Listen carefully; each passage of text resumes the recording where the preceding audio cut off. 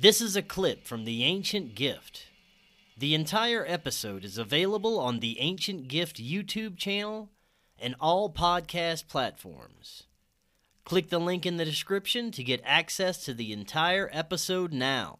You know, I came across, of all things, the Elongated Skulls. I can't believe I'm going to say this, through the Ancient Alien program, like, I don't know, 7-8 years ago when I discovered that program. And I became super fascinated with it as a historian. And I would like to say a amateur, couch archaeologist. And the biggest thing, I really respect Brian Forster's work in Peru and all the, work he's done and research he's done.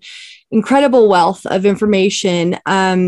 And so the thing I think I found most fascinating, we can talk about elongated skulls for a little bit because I'm a total novice, sounds like you are too, but is that there are no sagittal sutures in these skulls. From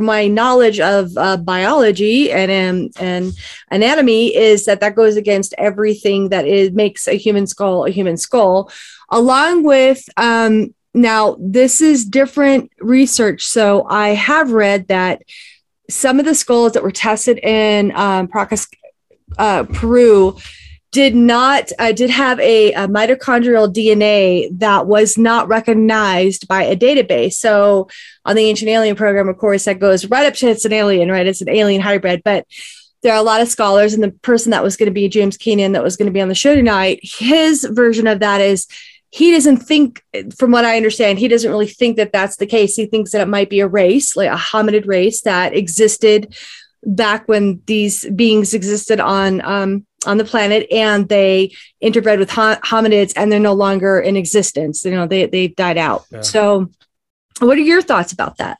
Yeah, absolutely. Well, I've got actually 3 pages of notes here that I worked on for this show. Great.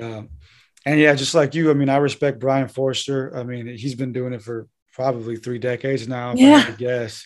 And he was one of the first names that I heard, when early on in my research back in the day. It was like him, Sitchin, David Icke. He's been a household name for many, many years. Mm-hmm. And actually, it's funny, like he was always in the background for me. I was always like, yeah, that's the dude who researches the big heads and stuff. Mm-hmm. Never really took it serious until actually you reached out to me. And I was just like, I don't know who told her that I research elongated heads, but we can get that would be that. Chris Matthews. So okay. He probably just confused it with like the Anunnaki, because I do research a lot of that. Oh, that's a subject we can talk about now, because that's what got me started on my journey, was discovering the Anunnaki. That was the first whole thing for me. Yep. Same. Yeah, right there. I'm down to talk about the elongated skulls. Because I found some stuff that fascinated me, and honestly now I'm kind of like, I want to make a video about it. Hey, see, that's what sometimes happens in life. One thing leads to another. So there you go. So so tell me what you found out in your research, Eddie. What do you think about this? All right. I'm going to just move through the notes, and then we can speculate as I go. Sure. Kind of saving the best for last. And it kind of answers what you just postulated right now, as far as where the DNA originates. But okay, so I'm going to start with a general history timeline of, South America, primarily like the Peruvian area. So in 900 BC, we had the emergence of the Chavin people.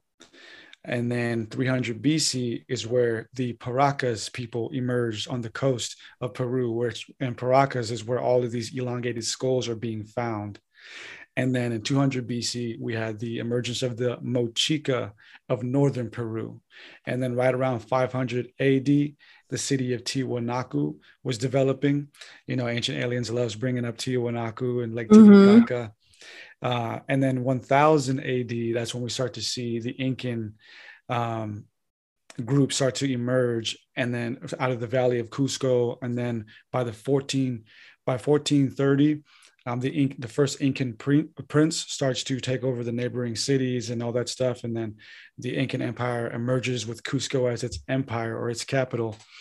And then, of course, in the 1500s, we have Amerigo Vespucci Mhm. traveling through the Americas. And then not too long after, Francisco Pizarro capturing the last Incan king, Atahualpa. And then from then on, it's just modern history of colonization and whatnot. Now, some more notes to add to that would be that the Chimu preceded the Inca, and they were exquisite goldsmithers. And both were preceded by the Mochica, who were also exquisite goldsmithers. And the Inca could not replicate the advanced goldsmithing that these people were doing. But and in Mochica areas, we have found over 30 pyramid structures, and that were excavated in the 30s. And then all of these, the Chimu, the Inca, the Mochica, were preceded by the Chavin people. And the Chavin ruins were discovered and examined by Julio C. Tello. And he's actually the one who found a lot of like the monuments and all that stuff that you see on the TV show. He was what, in the 19th century and into the early 20th? Yeah. I read about him. Yeah. Yeah. Sitchin writes about him too in his The Lost Realm, which I got here handy. I was reading some of it earlier. And but he places the Chavin people to about 1500 BC. So that's way further back than what modern history places them, which is 900 BC. Mm-hmm. And just like the Olmec of Mexico, the Chavin suddenly appeared with an already intact like art style, which would later influence the Peruvian people, same as the Olmec did with the later Mayan and Aztec people. So they just suddenly appeared, and they have strange connections in their art to Mesopotamian styles of art. And well, that's kind of like and so when did these people date back? The one that you're talking about right now? Well, Julio Tello places them to about 1500 BC.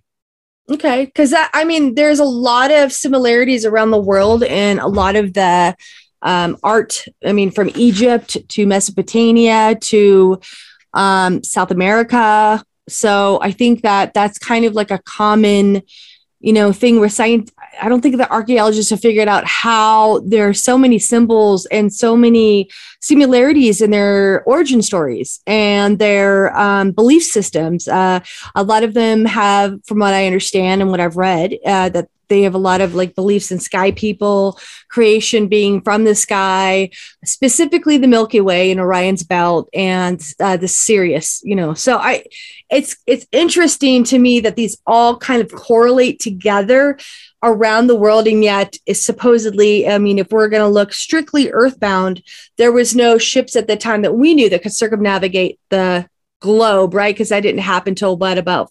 1492. And, Columbus, right? He's the one who paved the way for Europeans to go from, Europe all the way into the Americas.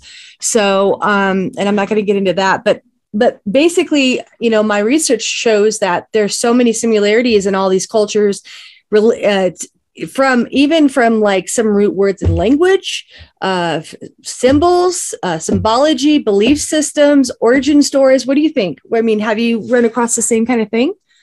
Oh, absolutely. Yeah. What makes it crazy is like, not only do we have similarities in art and customs and beliefs, but as I'll get into a little bit with this, with these notes that I found, now we're starting to find genetic similarities. And I want to talk about genetics. I want to talk about specifically on the elongated skulls, the Paracas skulls, because they had red hair. And I know that when they had the DNA tested, some of that DNA came back from Eastern Europe, I believe, right? So how did that happen?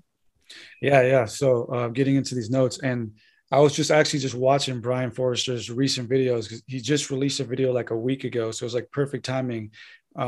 Finally presenting the DNA testing that he had done on these skulls, because I know he's been trying to get these tested for years. Academia wouldn't test them. They refused to test them.